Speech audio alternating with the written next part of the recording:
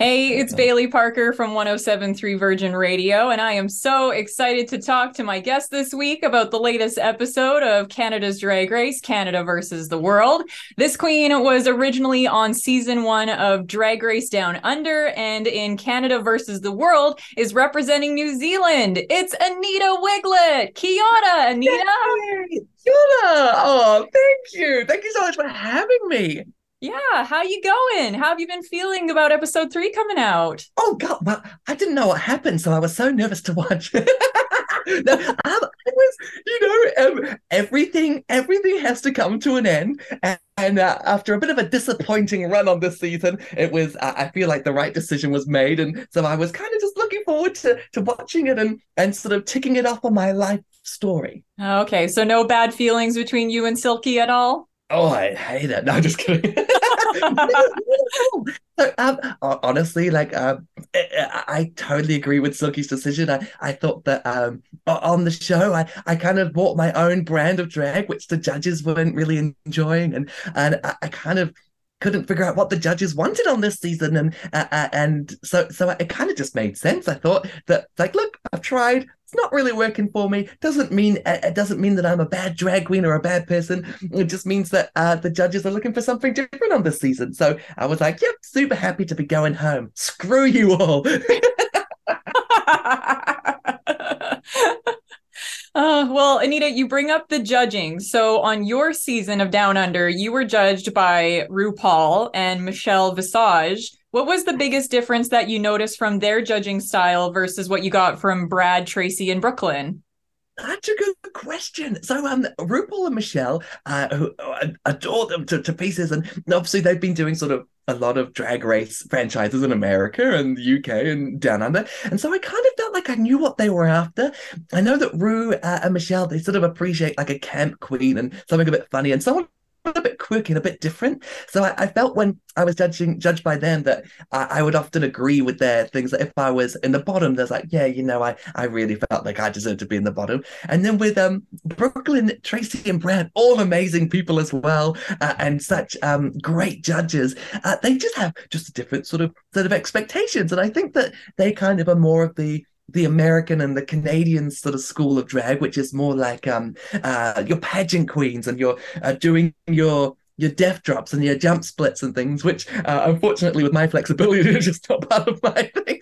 So I kind of struggled because every time that if I was judging the competition, I thought I was like, for example, the episode I just went home in with Isis and Raja, I looked at their outfits and I thought, gosh, well, it's obvious they're the top two. They look phenomenal and everything, and then they were marked just safe, and I thought, wow, I just have no idea what the judges want. So no matter what I tried, I just couldn't sort of win them over, and I don't think Brooklyn really likes camp queens.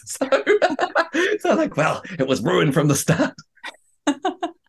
Well, you did your best and you represented New Zealand. So you mentioned that New Zealand drag is a little bit more on the campy side. Can you share a little bit more about how else you would describe the New Zealand drag scene? Well, I think it would definitely can be, but also looking at me, extremely sexually attractive as well.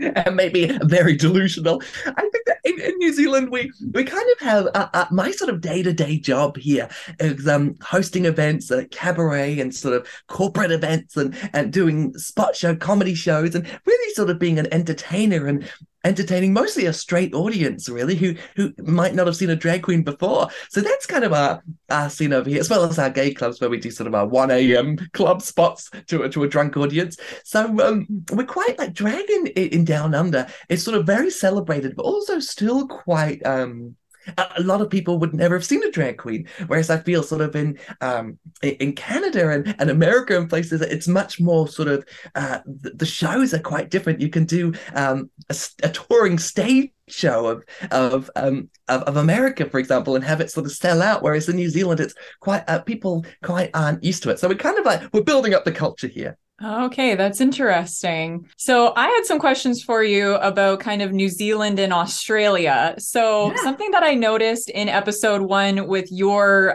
lyrics in Bonjour Hi was you made Aussie references in it, Whereas Yeah. I thought like the Aussies and the New Zealanders like don't get along. So did you get canceled by New Zealand by saying Aussie, Aussie, Aussie?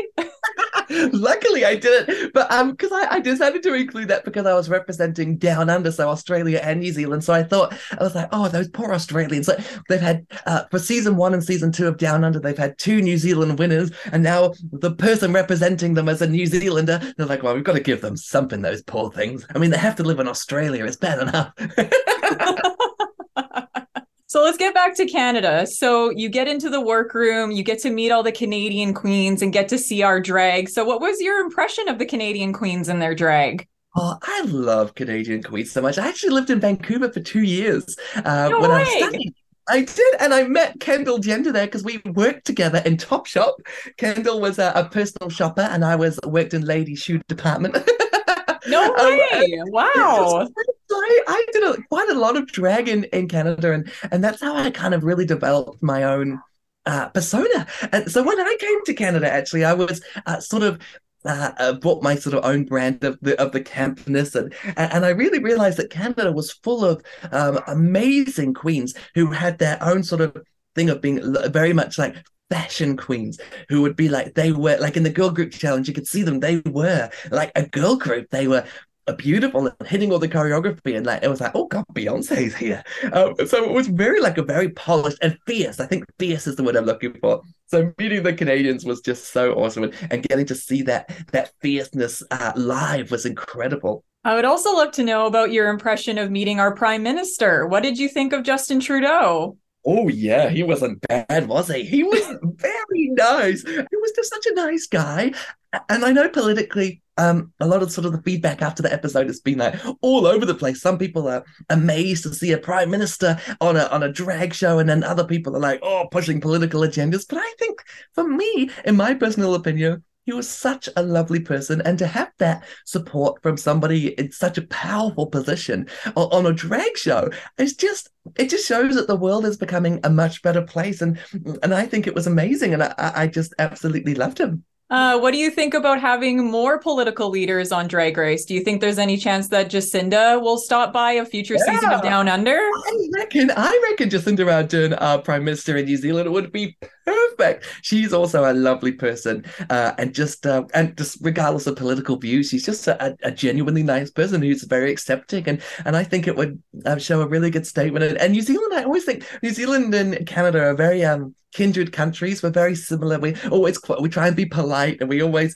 enjoy the outdoors, and so I think it'll be bringing our connection of countries further. Speaking of connections in Canada, you and Rita got very close during filming of the show. Yes. Are you two still close? Are there any future plans for you to do some tours in Quebec, maybe? Yes, I adore Rita, and I think that the reason why is she's just so funny, my gosh, and just such a lovely, warm person, and somebody just to feel so comfortable with, and non-threatening, and so enjoyable. And I think we're on the same wave of our humor. So we do stay in touch. We message each other every so often. I'm actually going to be seeing Rita in December, I hope, in Montreal.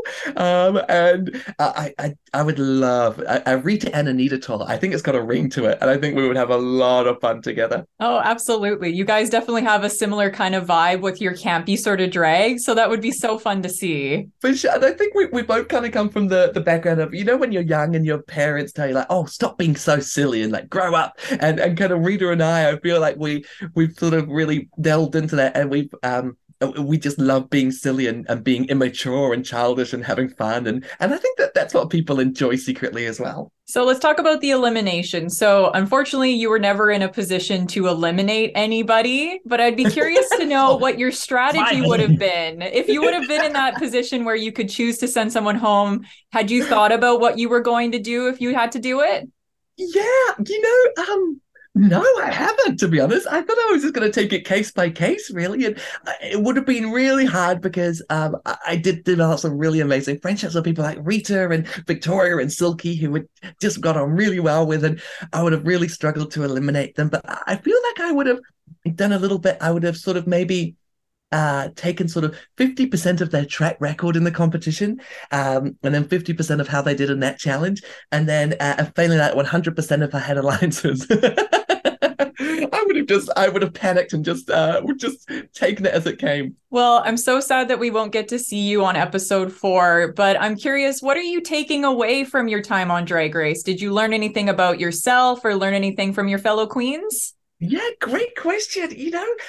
On the show, I think Canadians again and New Zealanders are very similar in that we try and be quite humble and we try and go so far. We don't want to sort of be seen with egos and things like that. But it kind of drives us to the point that for me at least, it drove me to the point I tried to be so humble and down to earth that I sort of started like sort of doubting myself because we were in a competition and it was to find out who the best superstar in the world was. And I kind of was thinking that I didn't really believe in myself and the drag that I did. I knew what I did was good, but on a world stage, I didn't know if it would compare. And even though the judges didn't really enjoy what I was offering, and I felt what I've taken from that competition is I've realized that actually what I do, I really enjoy the drag that I do, and I feel like I'm a very good drag queen and a very good entertainer, and that it's okay to vocalize that, and that some people will disagree, but that's part of life, and that in the end, I've got some amazing audiences and